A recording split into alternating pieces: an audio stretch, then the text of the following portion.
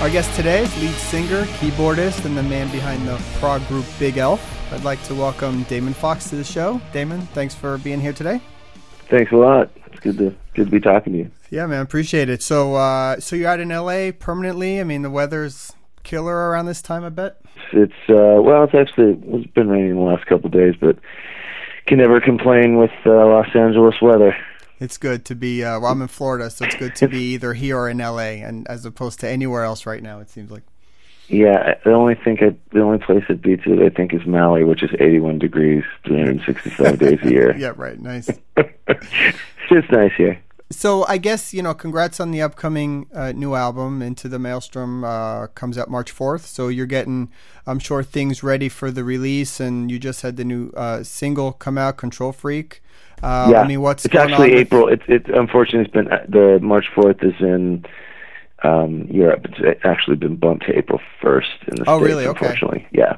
But all right, cool. We've got two kind of cool dates: March 4th, which is I think the only date that's a statement, and then we have April Fools, which is kind of cool as well. Everyone's asking me, it's not a joke, right? You actually have a record coming out. Yeah, you're gonna get a lot of that, I'm sure. You're actually not pulling one over on us again. So I mean, what's going on with the release and just sort of the craziness around this time for you? Yeah, it's just been getting the machine kind of ramped up again and getting all operating systems turned on. We've been a little bit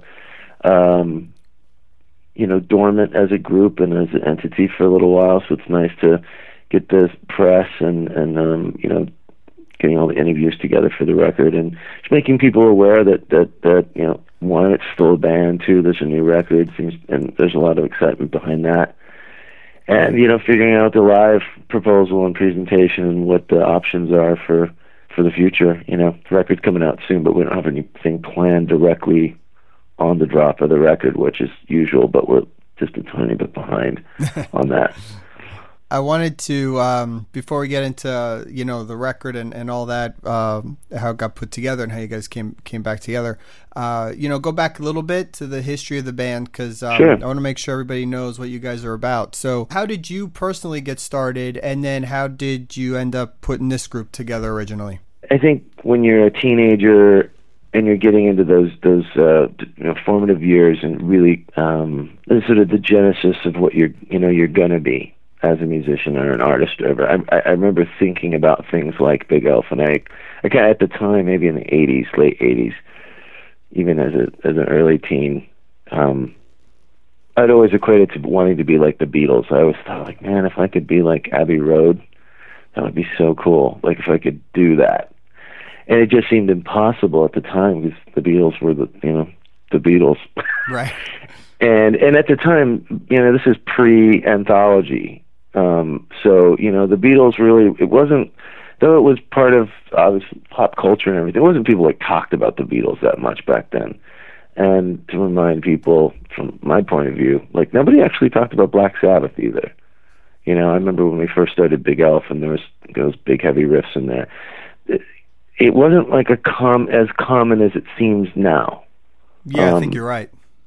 People, I mean, yes, of course, Black Sabbath is, it's one of the pillars and the main origin of heavy metal music, but in the context of like 1989, nobody was really thinking about Black Sabbath anymore. They kind of had the deterioration of the lineup and all the different singers. It wasn't something that people thought about that much because everyone was focused on new music, rap and kind of the origins of new metal were starting up with Rage and Faith No More and Chili Peppers and funk and metal and all that stuff was happening, and grunge was about to happen.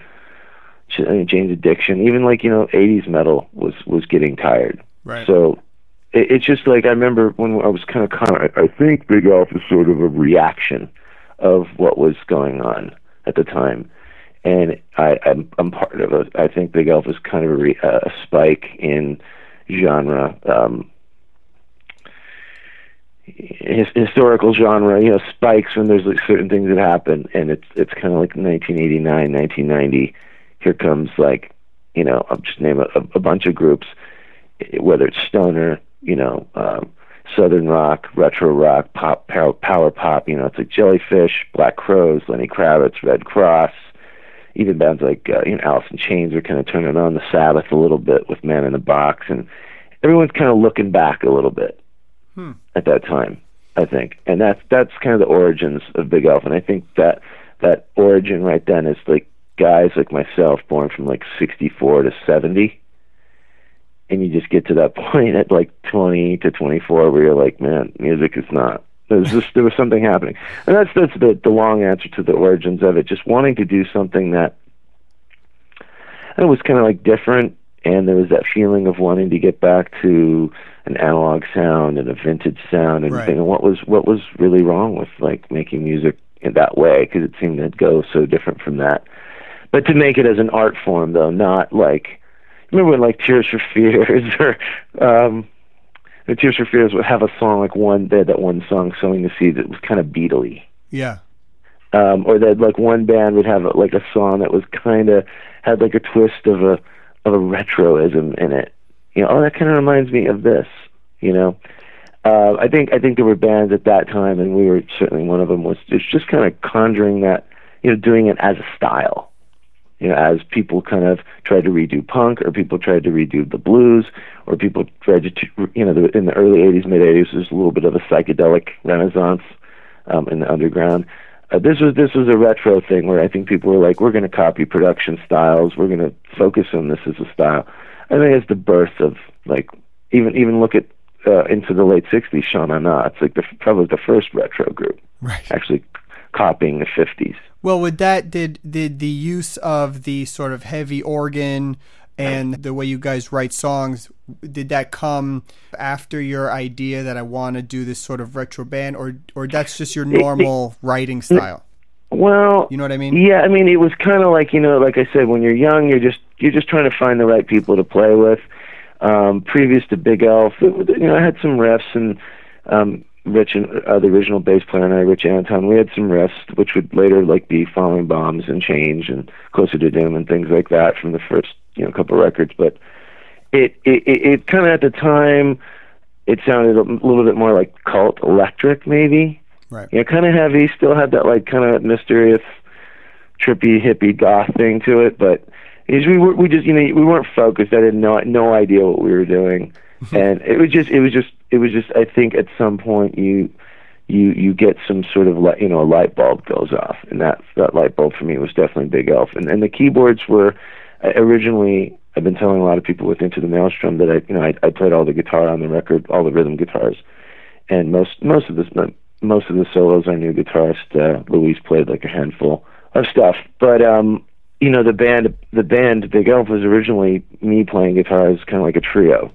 And we were deciding whether to get a keyboardist or whether I should play keys, because I really was, you know, not a Rick Wakeman or something. I didn't have lessons or anything. It was just, you know, I could play probably like John Lennon or something. Right. You know, play a cool bit on the Mellotron, play some piano bits like Paul McCartney, but not a Keith Emerson kind of guy. I didn't have that kind of training. I didn't have that background. I was more into rock and roll and writing songs and, you know, that kind of thing. So, yeah, the Hammond, the Mellotron, it was all part of the initial blueprint of like, we got to bring this in, because, you know, I was really into Ken Hensley and Uriah Heep and Vincent Crane's one of my big all-time favorite organists from Atomic Rooster, and, you know, of course, John Lord is like the fucking godfather of all things Hammond organ. And to sort of, you know, to kind of incorporate that, and it wasn't completely like sitting down with like graph paper, you know, and writing it out. But like anything else, anyone's trying to conjure up something. That's what we were trying to do. And a lot of people ask about that origin. And I think it was just like, what's that instrument at the beginning of Strawberry Fields? Oh, it's a Mellotron. We got to fucking get that. That's amazing. So how did you end up, you know, like you're saying, you're not being a trained keyboardist. So how did you end up being, you know, with that unique sort of way you stand on stage? You get the keyboards on both sides, which I hadn't really seen anybody do that I can think of. You know, the thing is, yeah, it's like I started playing keys and guitar at the same time. I was playing both, you know, a couple songs of guitar, and occasionally I'd have my hand on the key and then go to the guitar for the chorus or something like that in the early days. And I originally, funny, it's an interesting question because people don't ever ask me things that in depth. But I originally used to set up in an L, like most keyboardists. Right. And, you know, you set yourself the keyboards around. And sort of being a singer, I felt that it was pretty, I always felt like there was a disconnect with the audience because they had this big kind of organ in front of me. Right. And I think I'd seen, and the original concept, the truth of it was I saw Knife Edge by ELP.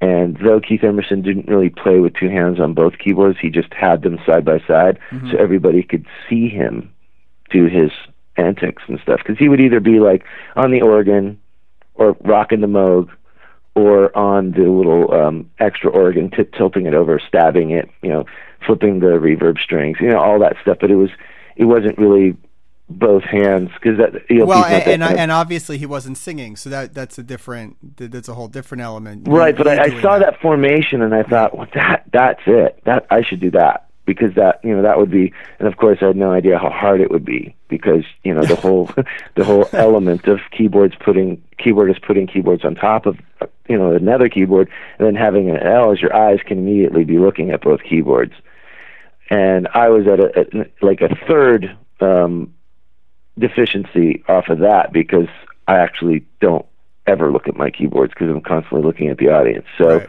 it was beyond, to be honest, way beyond the stratosphere of my fucking skill set. So I just went for it.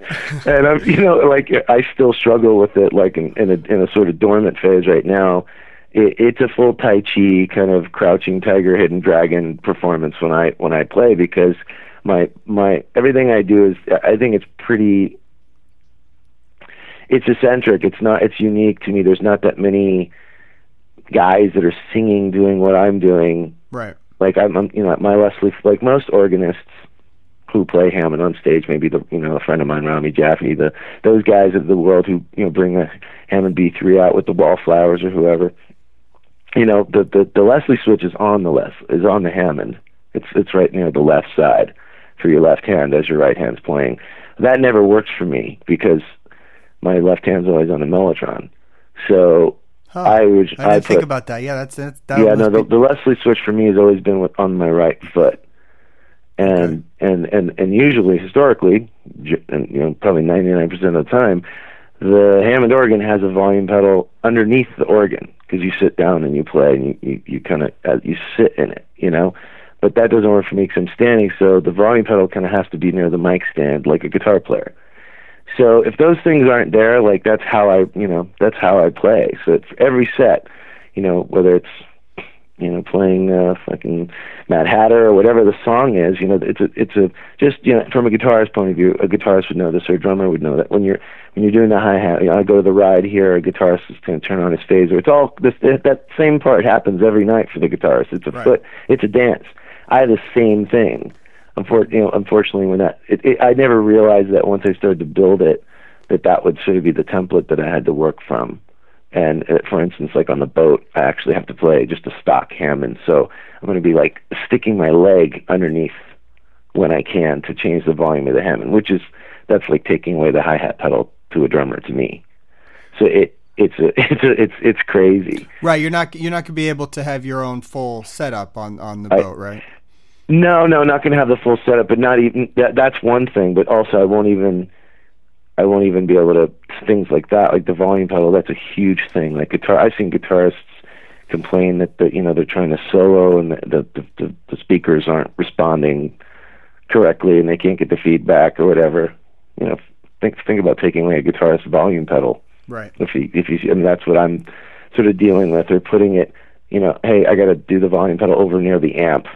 I got to walk over there and change it when I want to. Right. But then I can't touch the wah-wah at the same time. Things like that.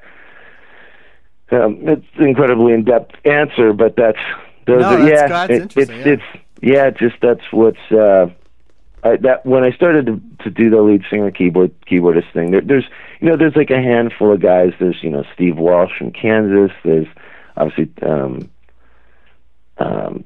it was quite popular in the '60s to have a lead singing keyboardist guy like the Nas, Iron Butterfly.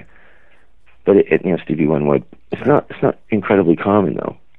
No, it's not the lead instrument these days, really, unless you're a singer-songwriter playing a piano or something. Maybe. Yeah, that's still, but then that has its own realm. But if you get into like a rock band with a guy doing keys lead, as a lead instrument, and then as the lead singer. It's I don't actually, to be honest, I don't think about it that much. And then someone tells me, this is pretty kind of bizarre, like nobody does this, and I think maybe that's what's not clicking with Bigelf. That it's just so odd. It's kind of like the singer from Jellyfish being a stand-up drummer. Right. Exactly. People were like, "What?" And I always thought that's insanely cool. Like, wow. Yeah, that was one of my favorite bands too. Yeah, I always thought that was insanely cool, and I know Jason and Roger for years, but who knows, So I've always thought, hopefully, people see that as like a unique thing, but that's definitely an Achilles heel with Bigelf. Is just somewhere or another throughout the years, our sort of blueprint of what we do, the hybrid of styles, it's sort of uniqueness that Bigelf has definitely been an Achilles heel for us because we don't fit in certain genres. Yeah, but that's the cool part. So I think it is. Yeah. So I haven't strayed away from that. I've just been trying to, like I said, widen make the gap a little wider to get through so we can fit. But well, one interesting thing about that point actually, and is that I didn't realize you guys were on the same label as James Blunt, right? Is that right? With Cheat the Gallows when we did that with Linda Perry. With Linda Perry, how was that whole? How'd you end up hooking up with Linda Perry? And for those who don't know, a major songwriter with Christina Aguilera and Pink and all that stuff. How'd you end up getting signed with her and that whole period? Yeah, Linda was. I met Linda years ago at a vintage music store here in LA, and she just kind of came in, and we just kind of hit it off like from the moment we met.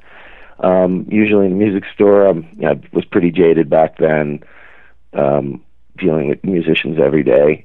And for some reason, with her, we were really funny with each other, and she immediately, like, not too long after that, asked at Bigelf if we wanted to work with Pink, because she was just starting to work on that first record that Get the Party Started.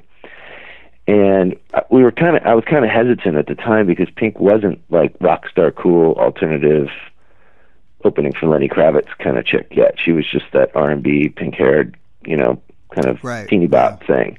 She hadn't reinvented the working with Tim Armstrong on her second record and stuff like that. She wasn't that yet. Right. So, but we did some songs that was kind of cool. They actually never saw the light of day because the label thought it was too real sounding.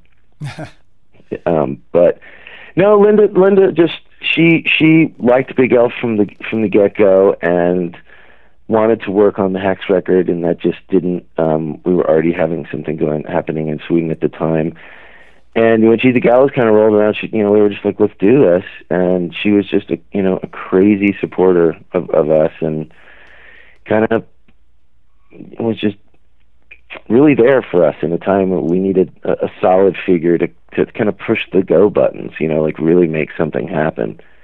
And hence, I think that's why we're here today. She's definitely one of the reasons, when Ms. Portnoy came along and invited us, just, happenstance, like a tour manager friend played him Cheat the Gallows. And he's like, Progressive Nation, you guys have to be on it. Right. And we were like, yeah, fucking cool. But, Linda made it possible though.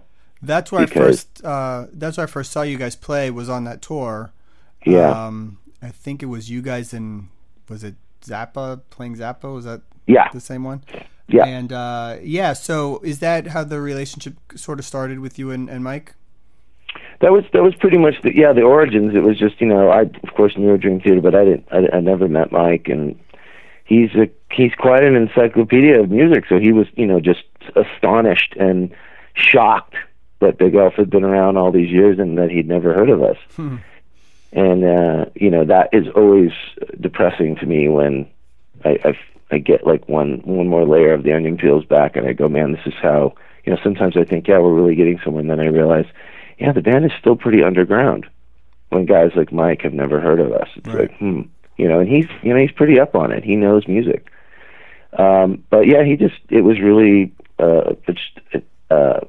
an amazing opportunity to be able to do, but not only the Progressive Nation US, but the Progressive Nation, the European leg, and then we also did South America with Dream Theater, and we went to Canada. I mean, it's just insane, a total dream come true playing Wembley Arena. It's just, you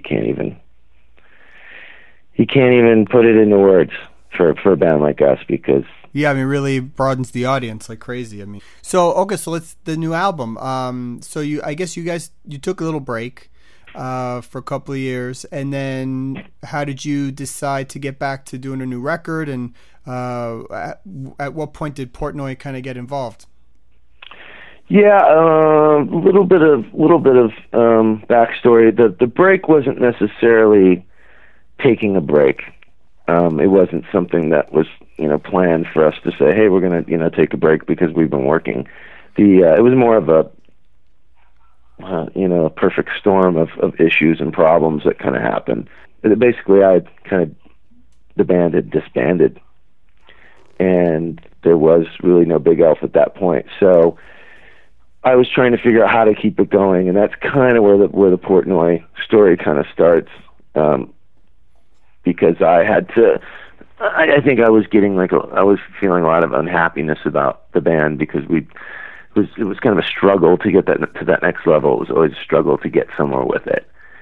And, you do the best you can do, and all the guys in the band have all been like brothers, so everyone put their heart and soul into something, and if you can't make any money at it, how do you keep it going? Right. And, throw on a couple life problems that have nothing to do with music. Maybe with, Ace had a few things, I had a few things that had nothing to do with the guys in the band. Combined with your normal band tension that happens after 10 or 15 years of playing together, and, it comes to a boiling point of I can't do this, So Mike would call and go, hey man, what's up with the new record? I'd say there is no new record. He goes, man, I'm jonesing, I gotta hear some shit. And, send me what do you got, some demos? I go, the only way you're gonna hear some new music is if you play on it. So, because right now there's nothing. I'm not even doing Bigelf. And he was like, oh, that's, you can't give up, kind of thing. And, that meant a lot to me. And he'd call me, he's like, you can't, you have to kind of keep this going. There's so much out there. We did all those tours. You were just on a roll, kind of thing. And those are the embryos, that was the embryo state of thinking about, well, if I did it, okay, so Portnoy would play drums, that would work. Even though I had no idea whether it would be, whether the chemistry would be right. Mike's totally different drummer from our previously amazing drummer, Steve Frothingham. So it was a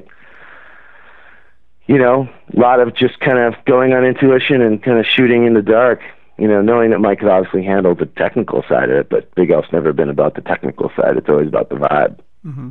So that was really how, I knew that it would be probably a little more powerful, a little more aggressive, because that's how Mike is as a person and as a drummer. So kind of went with that. And I just, I've been talking to the bass player, Bigelf Duffy. We kind of remained friends through all the turbulence and whatnot.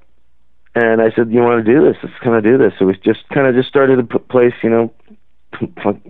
bricks one at a time. It was unfortunately like a slow process. So how long did it take to write it and record it and get it to this point?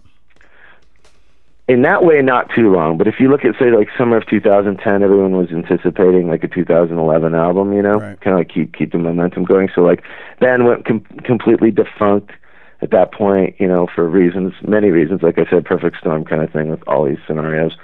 Ace quit the band in summer of 2011, and that was kind of okay, we're done. Probably talked to, I don't remember when we were talking about it, but we recorded the drums with Mike in April of 2012, and that was just a very quick week here in Los Angeles when he was out here one time. I recorded all the demos and sent it to him, and really just, like I said, shooting blindly in the dark, just going for it with using the force with the shield down, just kind of with your eyes closed. Because usually records are made. People make records all different ways. But when you hear Sabbath making a record in one day, or the Beatles used to make a record in a week, or right, it's incredible. Yeah. Oh yeah, Black Crowes, they recorded Southern Harmony in 8 days. Yeah, that was after touring for fucking 5 years. Right. There's a difference. Sabbath had probably been in a garage for 2 years. That's why. I just read a interview with Robbie Krieger about the first two Doors albums and why and my daughter was just saying, I love the first Doors album. I'm like, it's so amazing because they played it 5 nights a week at the Whiskey for a year. Right. But you're talking about Mike and I coming together on songs that I just recorded 3 weeks before we did the record and he's just hearing them, that's not necessarily a recipe for a killer record. You know, that's just, you know, you're really going on a lot of intuition and instinct. So it really is, it is all about the vibe at that point. So fortunately, it kind of came together. And then actually, so to get back to the timeline, I didn't touch the record for another year because there was no business propositions. It was just a little bit kind of like an idea. I had no recording facilities to kind of go into to work on it. And I eventually got my house rigged up for something. And I had been working, honestly, with Lisa Marie Presley, playing piano. Wow. And touring with her. So I was kind of trying to do other things because I had to, you know, have a job.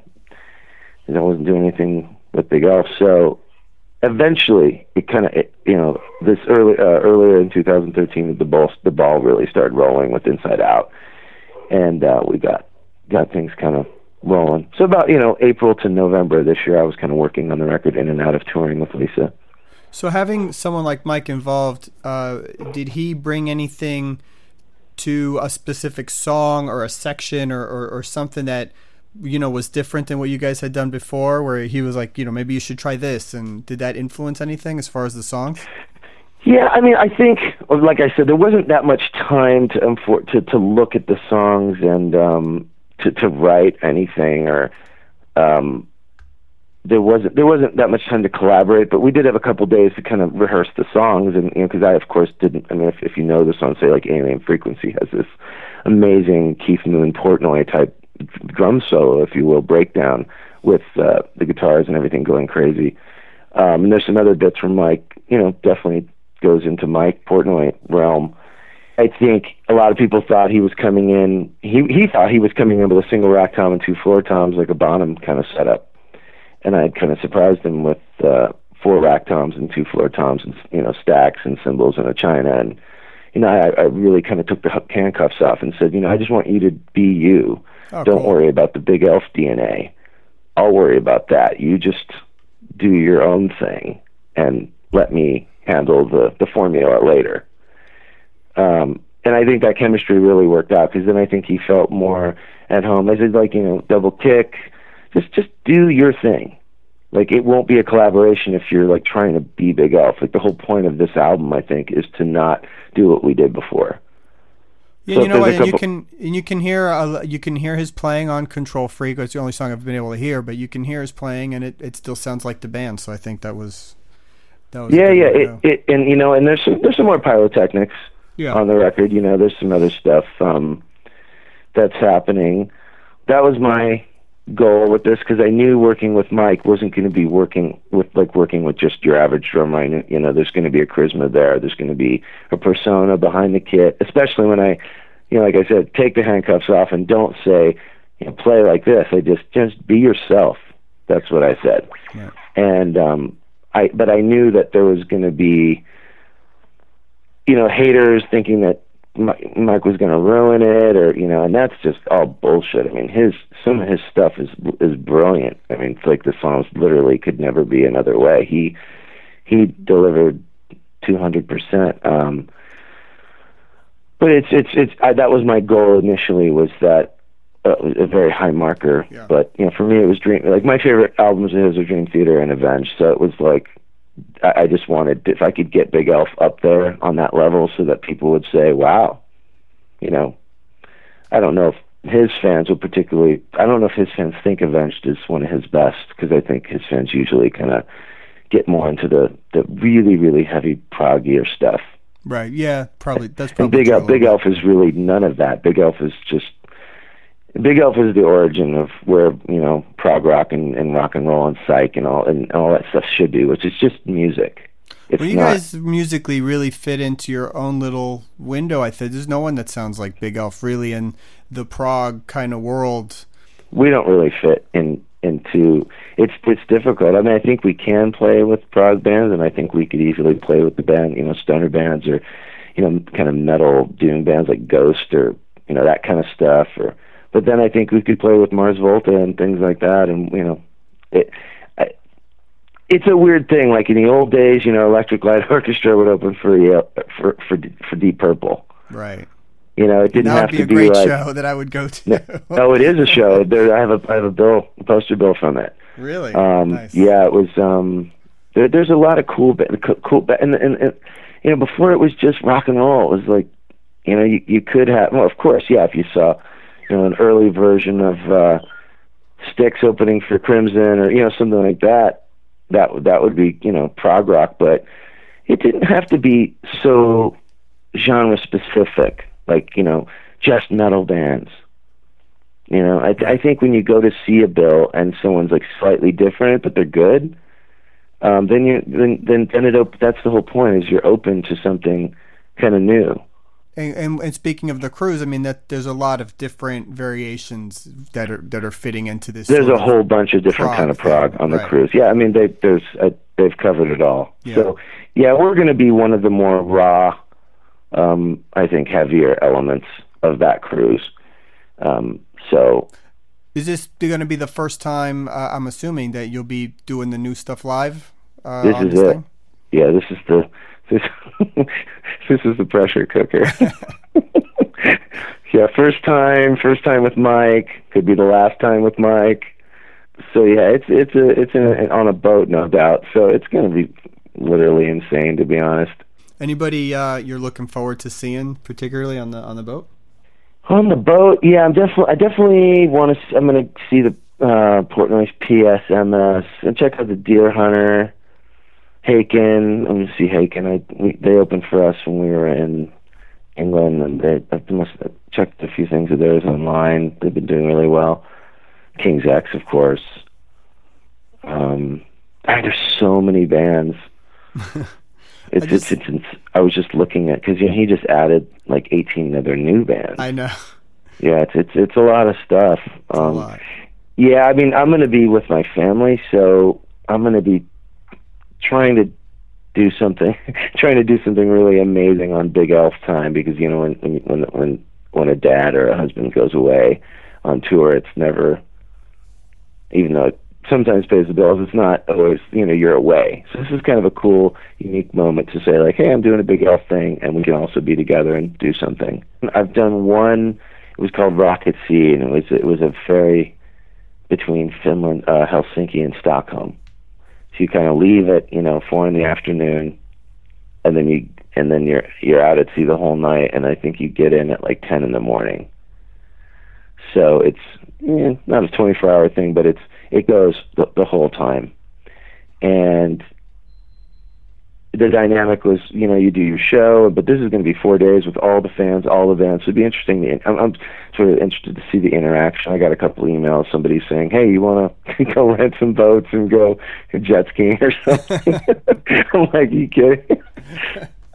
So was that what, like a random fan just kind of sent you that? Yeah, he's like, dude, I'm going to be there. Let's go get some. I don't remember what it was. A couple of people were like, what are you doing? You know, it'll be interesting to see, because that dynamic is, you know, I always try, when we're doing a show, we always try to come out and say hi to the people that, you know, want to meet us or say hi or get something signed or just, you know, ask questions or just hang out, whatever, as much as you can. And those moments are, you know, it's pretty minimal. It's like 45 minutes, you know, an hour, because you either got to get going back to the bus or load or just get going. Right.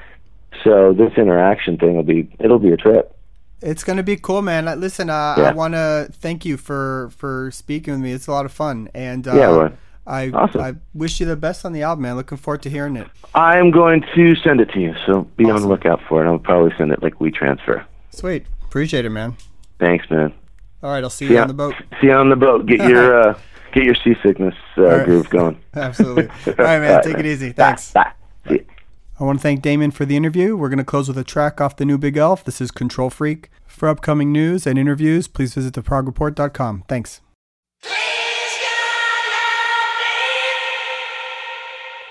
I'm a control freak, and my gaze sends you to stone. I'm a control freak, and I chill you to the bone.